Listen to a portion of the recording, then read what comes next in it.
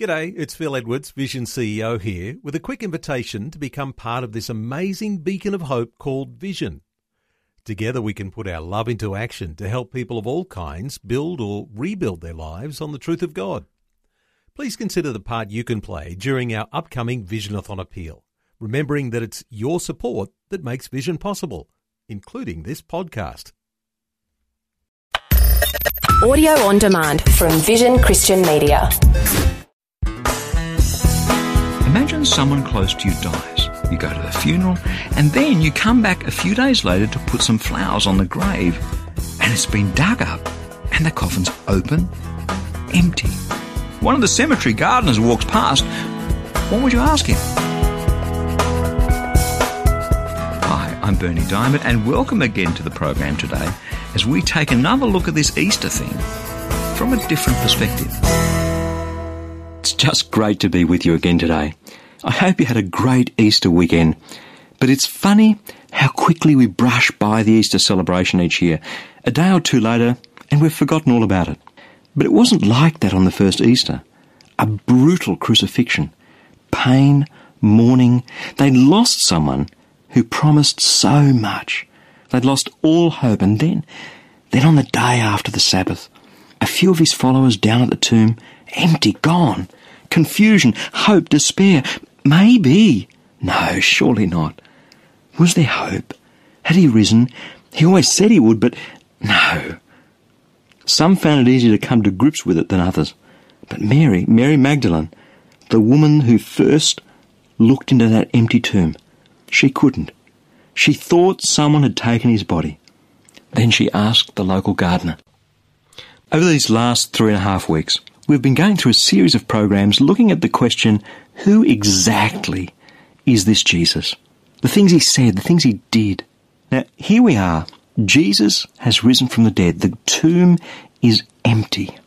And Mary Magdalene, a really devoted follower and servant of Jesus who's been with him these last 3.5 years, she is the first one at the empty tomb. If we're going to look at who Jesus is, then as well as the Jesus who walked for those 3.5 years and talked and did and healed, I think we need to look at the risen Jesus, the Jesus that came back from the grave. What's he like? What did he do? How did he treat people? How did he interact with Mary Magdalene in her grief? And when she looks in this tomb, her immediate reaction, the one that's stuck in her heart, is, they've taken his body away. Which they? Who's they? Well, we're not sure who she was referring to. Maybe she was talking about the Roman authorities, maybe the religious leaders who ultimately were the ones that prosecuted him to the point of death. Maybe she's talking about other followers. We don't know. But the reaction she has is not an unreasonable one. In fact, it's the most plausible explanation. You go down there, she's watched him brutally beaten and nailed to a cross and crucified. She watched him taken down from the cross and laid in the tomb. He's dead. Dead is dead. And so she goes to the tomb. It's empty. What's happened? Someone has taken the body away. And let's pick up the historical account as John writes it in the 4th book in the New Testament. This is what he writes. Mary stood outside the tomb weeping. As she wept, she knelt to look into the tomb, and she saw 2 angels sitting there, dressed in white, one at the head, the other at the foot of where Jesus' body had been laid. They said to her, Mary, why are you weeping? They took my master, she said. I don't know where they put him. After she said this, she turned away and saw Jesus standing there, but she didn't recognize him. Jesus spoke to her. He said, Mary, why are you weeping? Who are you looking for? She, thinking that he was the gardener, said, Mister, if you took him, tell me where you put him so I can care for him. And Jesus said, Mary. Turning her face to him, she said in Hebrew, Oh, Rabbi, meaning teacher. Jesus said, don't cling to me, because I haven't ascended to the Father yet. Go to my brothers and tell them, I ascend to my Father and your Father, my God and your God. And Mary Magdalene went, telling the news to the disciples. I saw him, I saw Jesus. And she told them everything he'd said to her. Now Mary was locked in the reality of her grief. It's so often the way, isn't it? In our here and now, in our reality, in our pain or just plain life, we are locked into our reality. And then we come to Easter and we have a few days off and we have some chocolate, maybe go to church, and we brush past Easter, barely noticing that something profound has happened. Mary looked at Jesus. I love this. I chuckle every time I read this in John's Gospel. And she thought that the Son of God was the gardener. That is just so wonderful to me. You can imagine years later when she was telling her grandkids, can you believe it? I saw the risen Jesus, the first person to see him, and I thought he was the gardener. But maybe we do that too, here in the 21st century. Maybe we look at the whole Easter story that seems to have happened so long ago, 2,000 years ago, and we just brush past it. We misinterpret it. We miss the whole thing that's going on, no more or less than Mary did when she looked at Jesus and thought he was the gardener. It's tragic. Then he spoke her name. He said, Mary.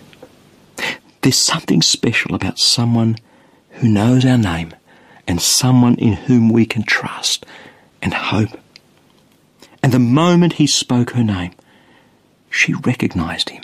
She recognized the voice. She recognized the way that Jesus used to say Mary. Instantly, the grief was turned into joy. Instantly, hope was restored. Instantly, she knew that she need never have lost hope because Jesus was risen from the dead.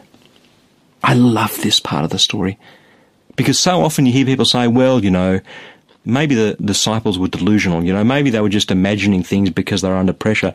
Mary did not expect to find a live Jesus at the tomb. She came down to embalm his body. She was looking for a dead one. And she found him alive. And she didn't even recognize him until he said, Mary. And then she fell to her knees. She knew. The disciples, Peter and the others, they believed before Mary.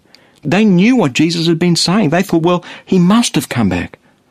They'd gone back to their lodgings, yet Jesus knew her grief. He knew that she was locked into her physical reality, and he lingered there. He tarried there at the tomb, waiting for her. She was the first one to see him alive, and Jesus chose the one who hadn't yet believed. He spoke her name. Come on, have we brushed past Easter?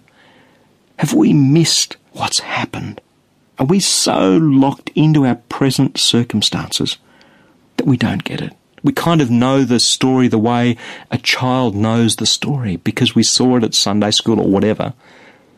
But in our lives and in our hearts, we don't know the story. We don't live our lives so often as though Jesus actually has risen. Today, I believe he's speaking your name. Today, I believe Jesus wants to speak hope into your life. Today, he's coming to look for the lost. Today, he's coming to look for the one with no hope left anymore, just like Mary Magdalene at that tomb.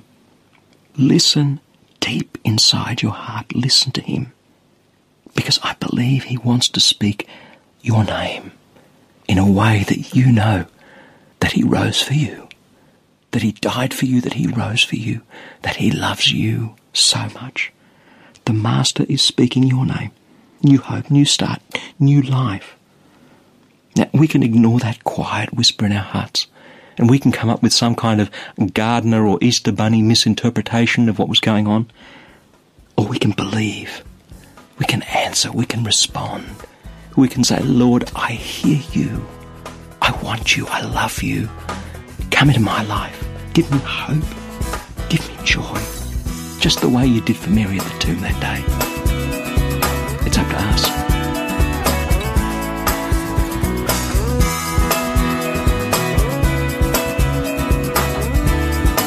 I have some really exciting news for you. This daily program, A Different Perspective, is encouraging so many people in over 160 countries to get to know Jesus better and draw ever closer to him as their Lord and Saviour. But that's only possible through the generous support of friends like you. Each dollar that you give today will grow to reach nearly 3,000 people with a gospel message. How incredible is that? That means that a gift today of, say, $35 can touch over 100,000 people with the good news of Jesus. That's amazing. So let me encourage you to give a generous tax-deductible gift of support to Christianity Works today. You can give securely online at christianityworks.com or give us a call toll-free on 1300 722 415. Again, that's online at christianityworks.com or toll-free on 1300 722 415. Thank you so much for your support and for joining me today. I'm Bernie Diamond, and I'll catch you again, same time tomorrow, with a different perspective.